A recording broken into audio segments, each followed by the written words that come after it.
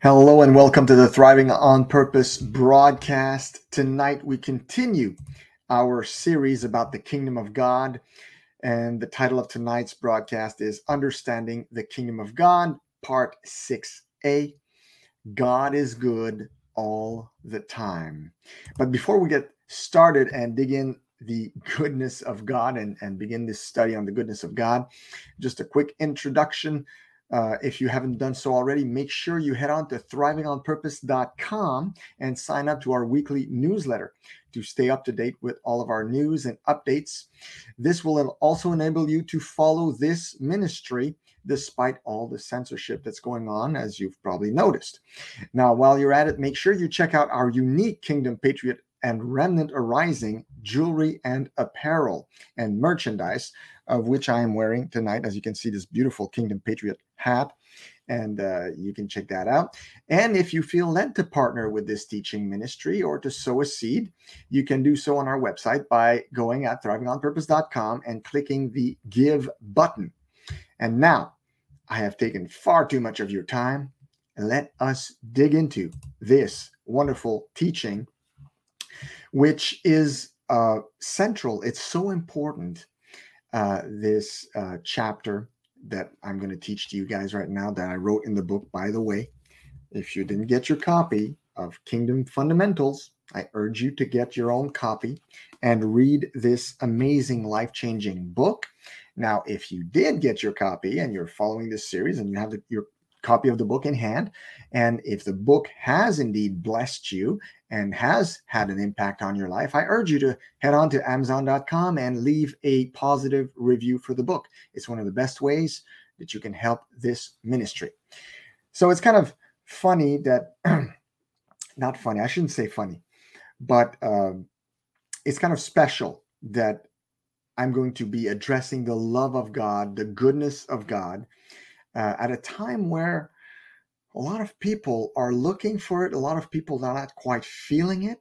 A lot of people are looking at the state of the world right now, and they're like, where is God in this mess?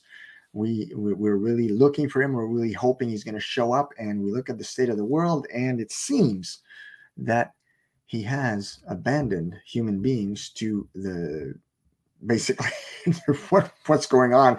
I mean, there's so much going on right now.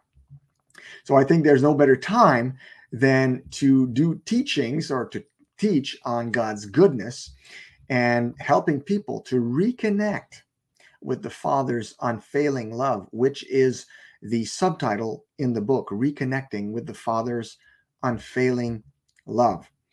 I want to open up with a quote by Dwight L. Moody right from the get-go. I want to start with this because I thought it was such an amazing quote that I jotted it down in the book.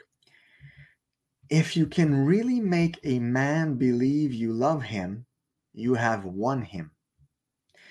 And if I could only make people really believe that God loves them, what a rush would we see for the kingdom of God. Dwight L. Moody. So if we can convince people, if we can really convince them that God does indeed love them, what a rush we would see for the kingdom of God. So understanding that God loves us is central to understanding the kingdom of God. And that's why I put this chapter pretty much around the middle of the book. The book has 11 chapters. This is chapter 5. I know it's the teaching is part 6A, but that's because I included the introduction. So it's chapter 5 in the book. So I put the chapter close to the middle of the book, and it's because God's love and his goodness are central to his kingdom. God's goodness is the fundamental of fundamentals if you're going to understand the kingdom of God. Now, in the last teaching, the last chapter that I covered, we learned that the true gospel of Jesus Christ, the real good news, was that God brought the power and influence of the kingdom of heaven back to earth in men's hearts and through the power of the Holy Ghost. And we also learned that through this new covenant, We have access through Jesus Christ to God's favor, God's blessings, and yes, his riches here and now in this life. Now, we learned that painful toil and sweat and worry to obtain sustenance is the way of the pagans or unbelievers, according to Jesus in Matthew chapter 6, verses 31 to 33, when he said, "Don't worry," saying, "What shall we eat?" or "What shall we drink?" or "What shall we wear?" For the pagans run after all these things, and your heavenly Father knows that you need them. But seek first his kingdom and his righteousness, and all these things will be given to you as well. Indeed, the coming of Jesus changed everything for those who believe.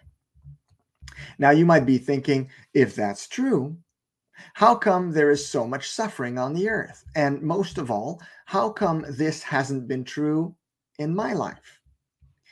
In this chapter, in this teaching, in this broadcast, we will tackle why few believers actually tap into the blessed and abundant life that Jesus promised. And as you will see from this teaching, it is not God's fault.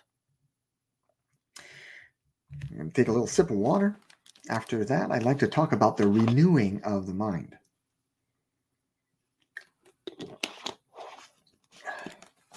So, the renewing of the mind. In his epistle to the Romans, Paul admonishes us in Romans chapter 12, verse 2, "Do not conform to the pattern of this world, but be transformed by the renewing of your mind. Then you will be able to test and approve what God's will is, his good, pleasing, and perfect will." As believers, we are not to be conformed to what Paul calls the pattern of this world. We are not to think like the world thinks, or see like the world sees, understand like the world understands, live like the world lives, and most of all, believe what the world believes. The world, or unbelievers, believe through their senses, what they can see, touch, hear, or smell, etc. As believers, we are called to a renewing of our minds, which leads us into transformation. In the gospel, there is an instance where when Jesus gets somewhat impatient with our conformity with the world. And this interesting story is found in Matthew 17, verses 14 through 18. So in this instance, we read this. When they came to the crowd, a man approached Jesus and knelt before him. "Lord, have mercy on my son," he said. "He has seizures and is suffering greatly. He often falls into the fire or into the water. I brought him to your disciples, but they could not heal him." And then Jesus said, "You poor man, lead me to your son and I will heal him." No, that is not what he said. Here's what he said. "You unbelieving and perverse generation," Jesus replied, "how long shall I stay with you? How long shall I put up with you? Bring the boy here to me." Jesus rebuked the demon, and it came out of the boy, and he was healed at that moment. Jesus said in that passage, "You unbelieving and perverse generation." Now, these words sound harsh, but what did Jesus mean exactly? Well, if we read the end of the story, we realize that Jesus equated perverse or perverse thinking with unbelief. When his disciples asked why they couldn't cast out the demon, he answered them this in Matthew 17:20. He said, "Because you have so little faith. Truly I tell you, if you have faith as small as a mustard seed, you can say to this mountain, 'Move from here to there,' and it will move. Nothing will be impossible for you. Now let's consider this term, perverse thinking. Perverse thinking. Merriam-Webster, the dictionary, defines perverse this way. The first definition says, turned away from what is right or good, corrupt. And the second says, improper or incorrect. And they go on saying also, obstinate in opposing what is right, reasonable, or accepted. And I really like how it finishes here. Wrong-headed. Wrong-headed. So perverse in the context of the dictionary definition and in the context of that passage we read in Matthew means wrong-headed, which is to say having or showing bad judgment. It's misguided. So it is clear that the disciples could not cast out the demon because they had too little faith, and they also had wrong thinking. And here's the thing. Wrong thinking and little faith are inextricably linked. They are linked. When we fail to move mountains in our own lives, it's not because God has failed us. It is because we have failed God through our own lack of faith. We cannot have what heaven has unless we think like heaven thinks. Now let's repeat that. This is important. We cannot have what heaven has unless we think like heaven thinks. So we need to repent from our perverse thinking and replace it with right thinking or right believing. Only right thinking can bring right believing. And only right believing can make us say to mountains, move out of the way. Only the right faith or a correct mindset can help us to do that. And as we will explore, we'll see that is often not the case with the way we live our lives, the way we believe, the way we understand our God, the way we understand the kingdom of God. Let's consider, for example, acts of God. Acts of God. The first and most important corrective measure believers need to bring to their understanding in order to have mustard seed faith is that God is good all the time. God is good all the time. Now, we say it all the time, but do we really believe it? Consider this. In our insurance policies, in my insurance policy and your insurance policies, we have what is termed to be acts of God. These are put there in these insurance policies. They mean basically natural disasters like earthquakes, volcanoes, tornadoes, and hurricanes, which can take lives and the possessions of many people. That is in our everyday business vernacular, acts of God. So we basically equate, check this out, we basically equate massive loss of life and destruction of property with God's will, right? If these are acts of God, then they must stem from the will of God. And then we kid ourselves in trying to reconcile these things with our supposed belief that God is good. You see where I'm going with this? So, according to this train of thought, God brings death and destruction, but we say that he is good. Really? Is he really? Do we really believe that? Now, don't get me wrong. Don't get me wrong here. I am not, in actuality, agreeing with insurance companies that God causes these natural catastrophes. That is not what I'm saying. What I am saying is that we ascribe these destructive natural events to him alone. And yet, in the Bible, these were caused by God in certain unique instances only. For example, the flood or the destruction of Sodom and Gomorrah, the plagues of Egypt and the tribulation in Revelation are unique instances where God brings judgment on people who oppose him on a grand scale. But can we say that every storm, tornado, and earthquake are sent by him? Of course not. Of course not. We can't say that.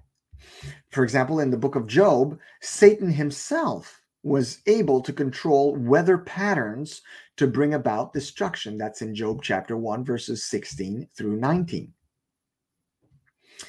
So we understand that there's other forces at work, right? So there's even today, I mean, for those of us who are familiar with a system called HAARP, HAARP, we know that governments are able, they have technology now, to control weather pattern and to bring them in certain places and cause destruction. And I'm not going to get into detail here. By the way, that's not in the book. That's just me ad-libbing right now. So I believe that when God created wind currents, that's my personal belief here. I'm sharing it with you. I believe that when God created wind currents or weather patterns and seasons, he gave them something similar to human free will to go to and fro and accomplish their purpose on the earth within certain limitations. So you can find some of that in Job chapter 38. Nature was meant to be, to a large extent, self-regulating. I also believe that at certain times, God may take hold of these wind currents and weather patterns to bring them the way he wants and to fulfill his purposes. He can also assign this task to mighty angels. But I believe this is the exception and not necessarily the rule. Now, this is just my opinion, and you may disagree theologically, and I mean, there's different views on that, and that's perfectly okay. But that's just my opinion.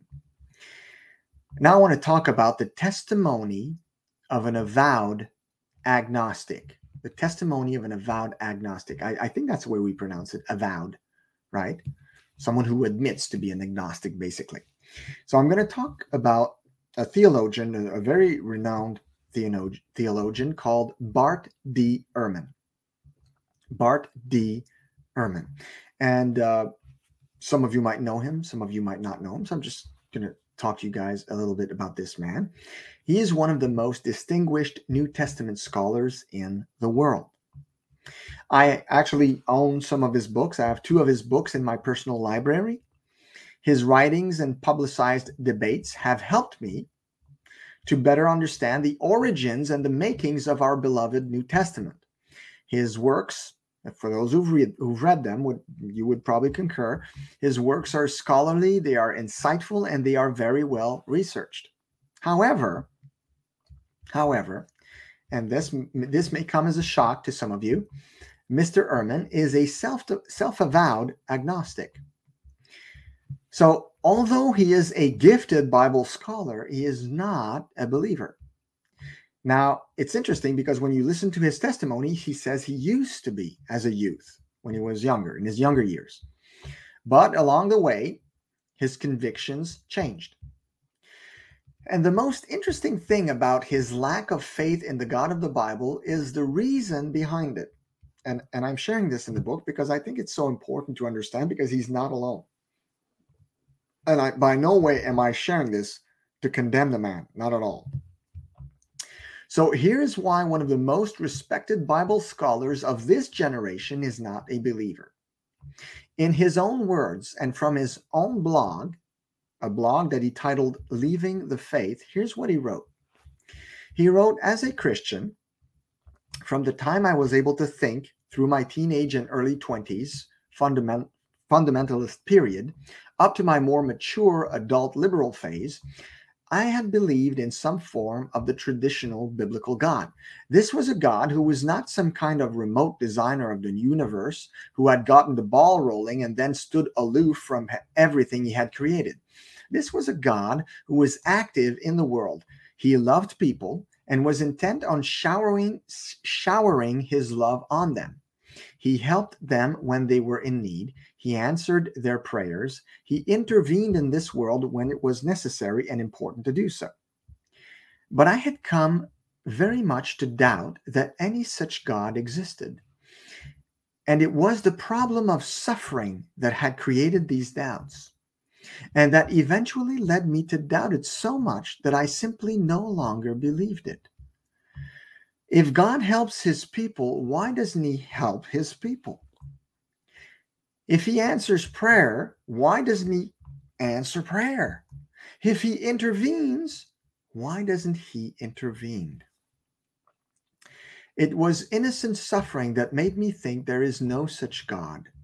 People who are faithful to God, who devote their lives to him, who pray to him, suffer no less than those who are indifferent to God or even scornful towards his existence. So this is the excerpt from his blog. So Mr. Ehrman said this in his blog, that he had lost the faith in his faith in the God of the Bible because there is too much suffering in the world, and he believes it is because of God, or rather because of God's lack of involvement. In fact, I had the opportunity to hear a few debates featuring Mr. Ehrman, and he was very open about this. So it's for those who know him, that this is not a surprise. This is not a shock. This is something he's very, very open about. So Bart Ehrman stopped believing in the God of the Bible because he thought that an all-powerful and sovereign God who allowed this much suffering in the world didn't make any sense. Now, this is a very common complaint among unbelievers. You yourself, you might have probably heard many friends or family members and acquaintances express the same grievances when you shared your faith with them. I know I have heard that many times, many times when I shared my faith. Now, we saw in earlier teachings, earlier chapters of Kingdom Fundamentals, why that is. It is because God gave dominion to man. And we also saw that it is because he cannot violate his own word. Okay? However, most are unaware of this fact, even among believers.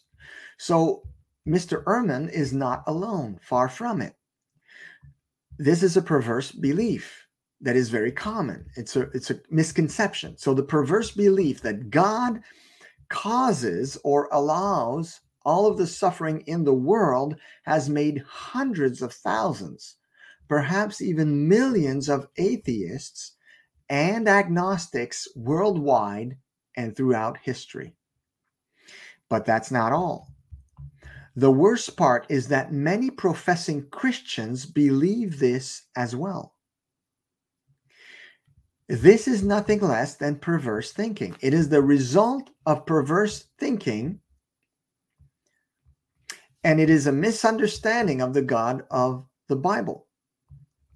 Now, in previous teachings, we saw how God relinquished dominion of the earth realm to man, to Adam in Genesis. We've also seen how it is man who made a mess of things. Now, most of all, we have seen how God, because of his word to us in Genesis, and in order to intervene in the earth realm, requires man to be in covenant and in relationship with him. This is very important. So, therefore, the responsibility for pain, suffering, and death on the earth is not the will of God or the results of God's actions. He says it himself in the book of Ezekiel. In Ezekiel chapter 18, verse 32, he says, I have no pleasure in the death of anyone, declares the Lord God. And in Ezekiel chapter 33, verse 11, he says, as surely as I live, declares the sovereign Lord, I take no pleasure in the death of the wicked, but rather that they turn from their ways and live. Turn from your evil ways. Why will you die, people of Israel? Now I want to look at the reasons for pain, suffering, and death.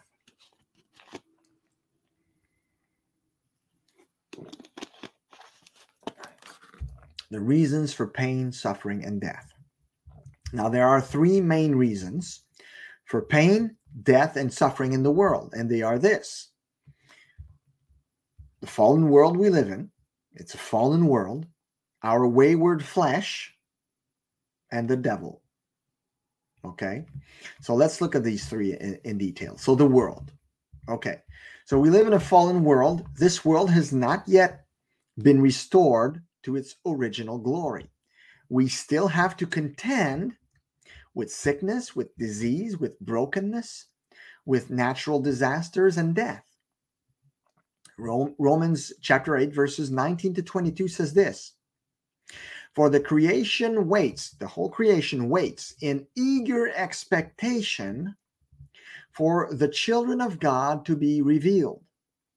For the creation was subjected to frustration, not by its own choice, but by the will of the one who subjected it, in hope that the creation itself will be liberated from its bondage to decay and brought into the freedom and glory of the children of God. We know that the whole creation has been groaning as in the pains of childbirth right up to the present time. And then secondly, there's the flesh. Jesus said to his disciples in the Garden of Gethsemane when they were failing to pray, in Matthew 26:41, he said, the spirit is willing, but the flesh is weak. The weakness of our flesh is not just found in our inability to do good consistently, like Paul decried in Romans 7. It is also found in our incomplete knowledge and failure to do things perfectly. It is found in man's inadequate exercise of control and dominion. Our sinful and imperfect nature and intelligence have led to faulty buildings and constructions, which engender death. Manufacturing of weapons and wars, which engender death. Evil in our hearts, which engender death. We also see this in our lusts and our love of money, which engenders doing evil things and making others suffer. So the flesh is a huge factor in the pain and suffering we see in the world, our sinful natures. And thirdly, there's the devil. Obviously, we cannot forget the deadly enemy of our souls. Satan loves to steal, kill, and destroy. In fact, it is his mission statement. It's what he's best known for. In John 8:44, Jesus reminds us that Satan was a murderer from the beginning. I haven't taken the time to talk about it, but Satan also rules a kingdom in this fallen world, the kingdom of darkness. His kingdom, like God's kingdom, has citizens, it has principalities, powers, departments, ambassadors, and all of the other kingdom constituents and organizational hierarchies we explored in the first chapter we looked at, when we went through all that the kingdom of God contains, all the government of the complexity of God's government. Now, the reason is simple. Guess what? Satan learned kingdom hierarchical organization back when he was in heaven as Lucifer. He knows just how efficient it can be, and he learned from the best. He learned from God because he was very intimately acquainted with this hierarchy and how it should operate. So the God of this age, the prince of this world, is highly organized. He never rests because he knows that his time is short, according to Revelation 12:2. Especially now, he knows his time is short. And guess what? The more we advance in time, the more he knows his time is short. His servants, angels, demons, humans, and otherwise, are highly dedicated to his cause. Their goal is the total control of the earth realm and the annihilation of the servants of the King of Kings. Make no mistake about it. If the devil can get any legal right to make you ill or to kill you, he will. Period. This is why you need to be sober. to be vigilant, because guess what? Your adversary, the devil, walks about like a roaring lion, seeking whom he may devour. That's from 1 Peter chapter 5, verse 8. So now let's get back to the issue at hand. We were talking about perverse thinking. So before we point accusing fingers as believers, as Christians, before we point accusing fingers towards people like Bart Ehrman or even Richard Dawkins, the world famous atheist and the author of The God Delusion, for defective or perverse thinking, because that's our tendency as Christians, we point fingers, right? Let's look at ourselves. Let's consider our own thinking towards God as believers. So we as believers exercise perverse thinking in many instances. We just don't realize it. We disguise it as being spiritual or deep or theological or smart or even humble or holy. Well, guess what? Demons are spiritual too. So perhaps we should take heed where we're going with this. Remember, judgment always begins with the house of God, according to Scripture. This is because we are supposed to be the light of the world. We are the ones who should shed light for the peoples and the nations of the world who are walking in darkness. The light of the kingdom, we should be shining the light of the kingdom and the light of its king for these people who are walking in darkness. But in order to be lights, we must first be enlightened ourselves. And oftentimes we're not, because we entertain perverse thinking. Our understanding, how we receive his light, must be perfected. As Jesus said this, he said this in Matthew chapter 6, verses 22 and 23. He said, the eye is the lamp of the body. If your eyes are healthy, your whole body will be full of light. But if your eyes are unhealthy, your whole body will be full of darkness. If then the light within you is darkness, how great is that darkness? So we really, really need to immerse ourselves in his light, in the light of the kingdom of God. We really need to shed light in our own understanding.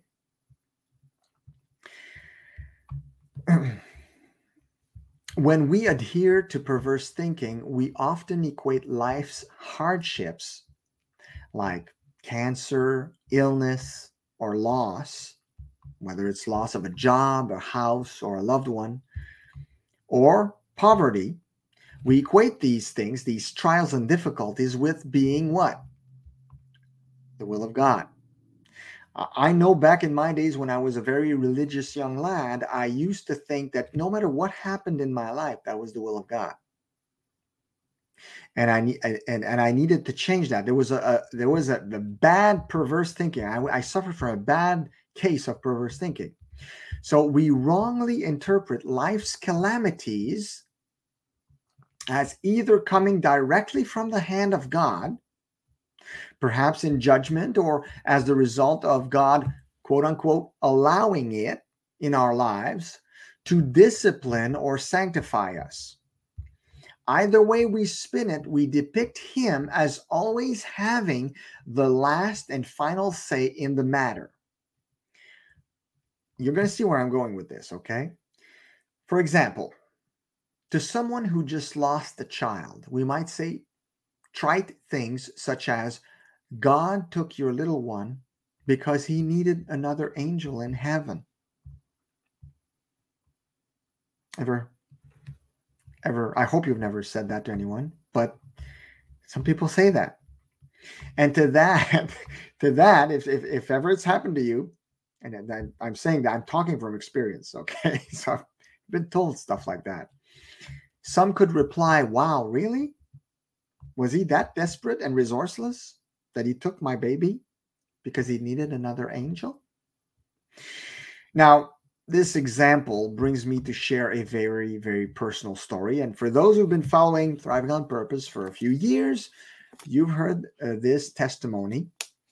And I'm going to share it with you guys tonight. So back in 2006, my wife and I were excited to become first-time parents. The 20-week ultrasound scan showed us that we were expecting a little girl, and we already knew that we were going to name her Jennifer. So the day of delivery came, and on that day, things did not go as planned.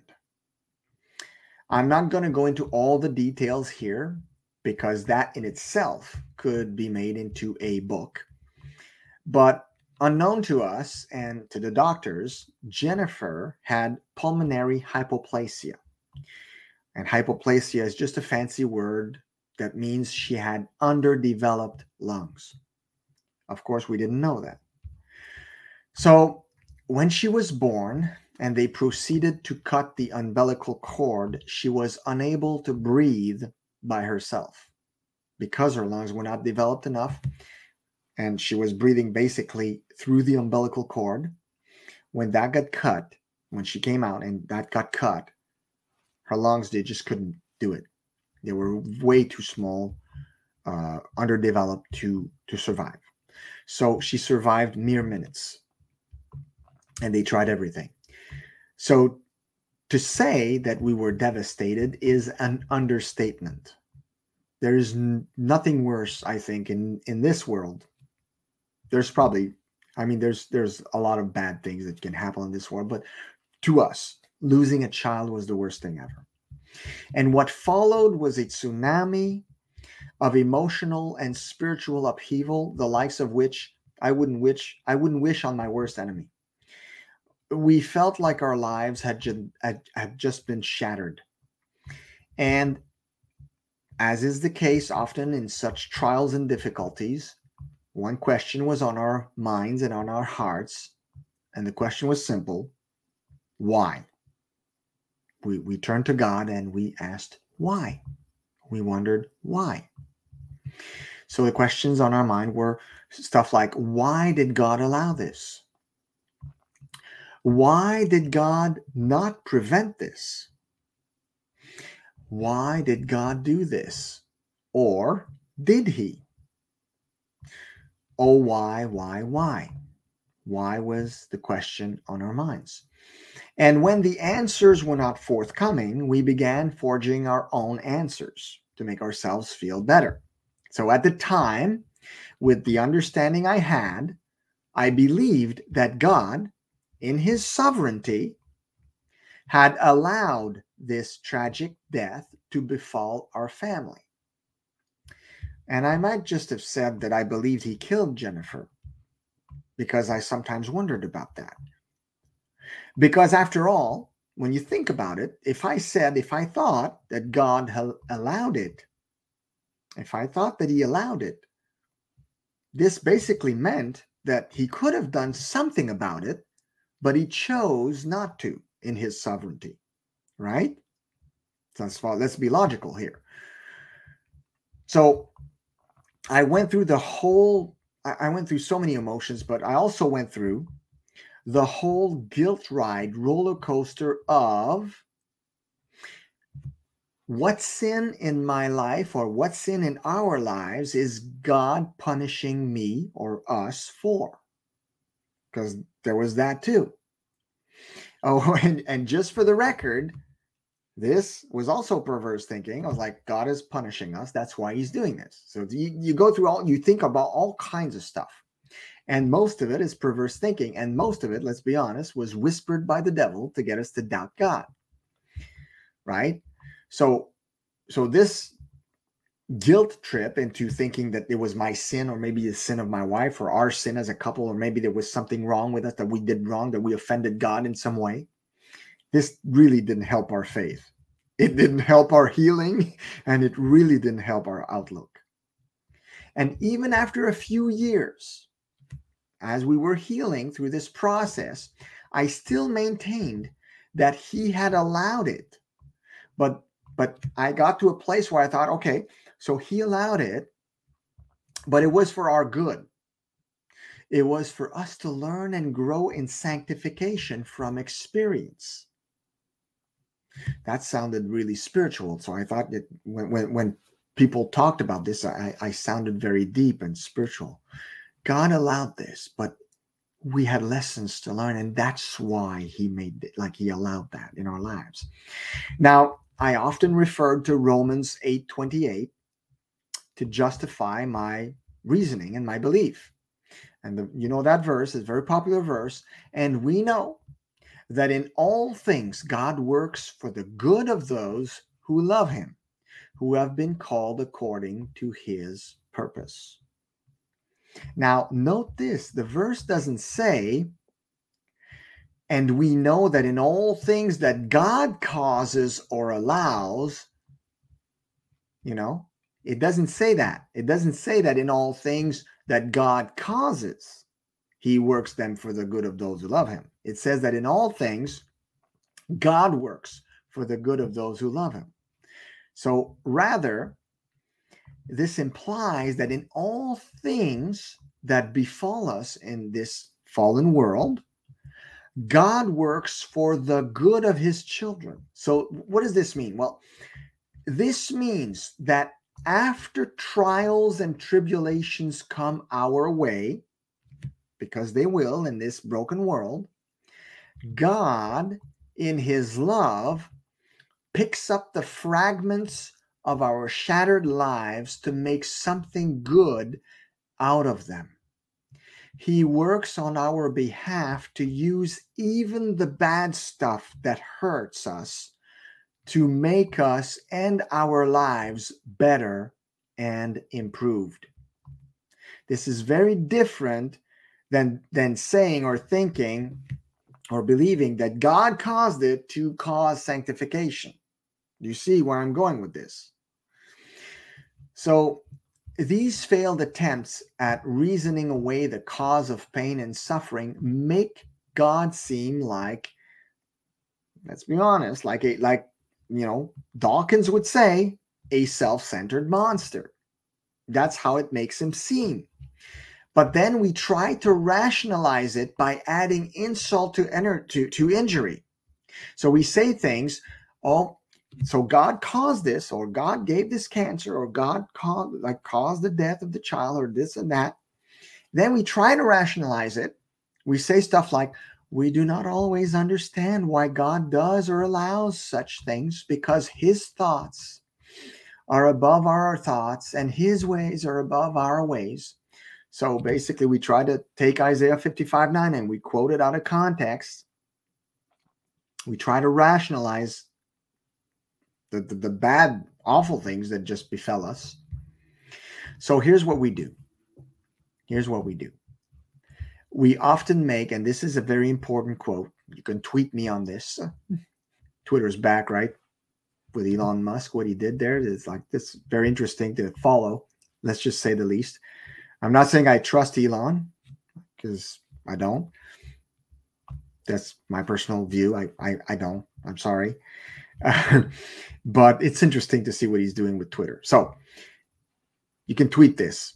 We often make the grave theological mistake of equating the sovereignty of God and everything happening in the earth realm as being his will. And yet, I'm going to finish with this. This is so important here that you understand at least this part, okay? With everything I said so far, you may be in disagreement with me. That's okay, because there's two parts to this teaching about God is good all the time, okay? Two parts. But this is first part, and I'm finishing this way. So I'm going to re-say the quote here. We often make the grave theological mistake of equating the sovereignty of God and everything happening in the earth realm as being, quote unquote, his will. And yet in the Lord's Prayer, the very prayer that Jesus taught us, we say this: your will be done on earth as it is in heaven. What does that mean? Well, it means that his will is not being done on the earth as it is in heaven. Hello. Do you think Jesus put that in his prayer, in the Lord's Prayer, just for show? Because it sounded nice? No.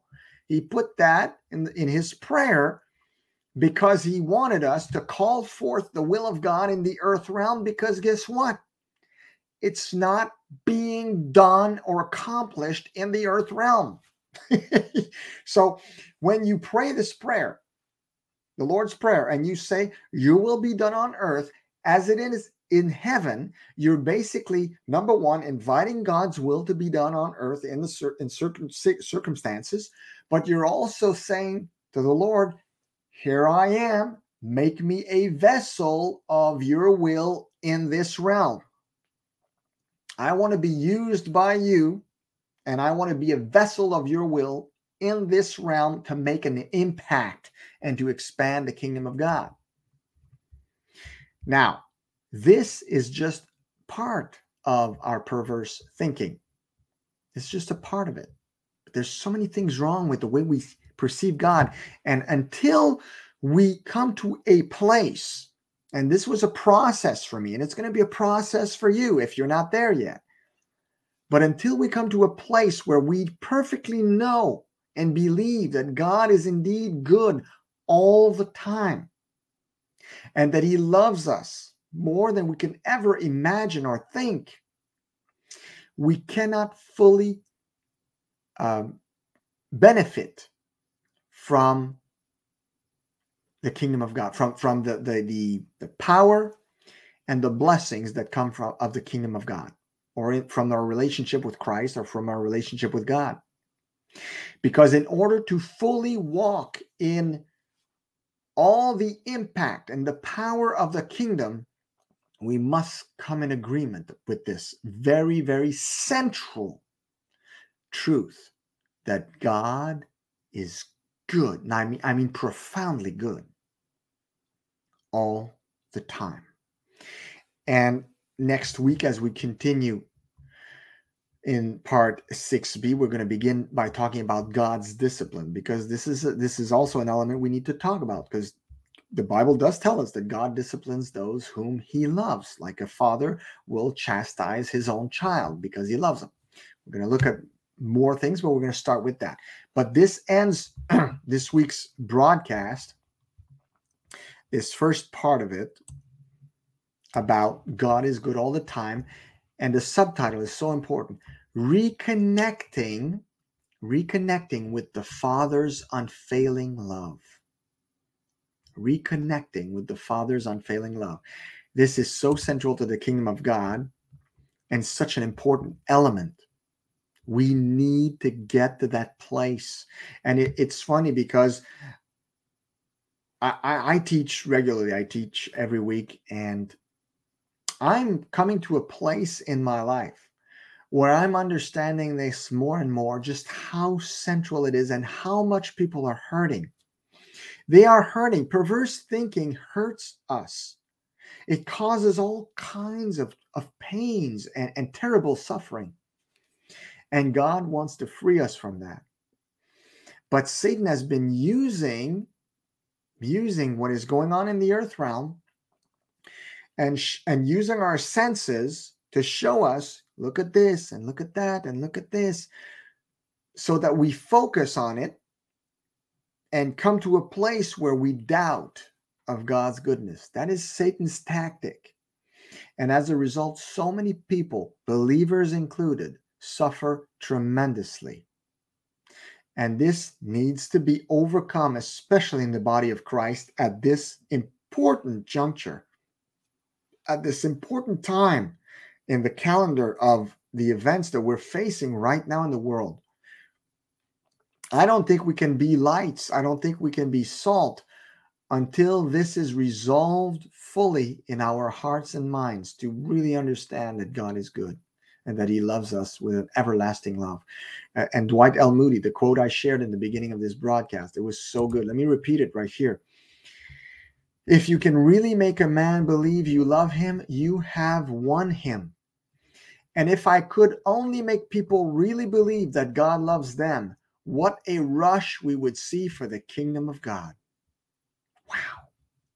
He understood. Moody understood so good, so well, what it means to preach the gospel of the kingdom, the full gospel of the kingdom of God.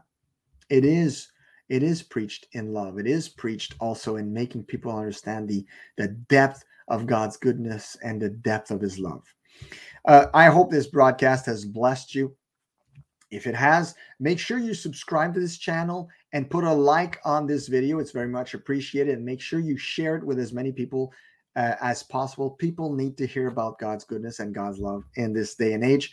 I will see you next week for the continuancy, the second part of this very important section about God is good all the time as we close on this chapter. And I hope this has blessed you. Be blessed and thrive on.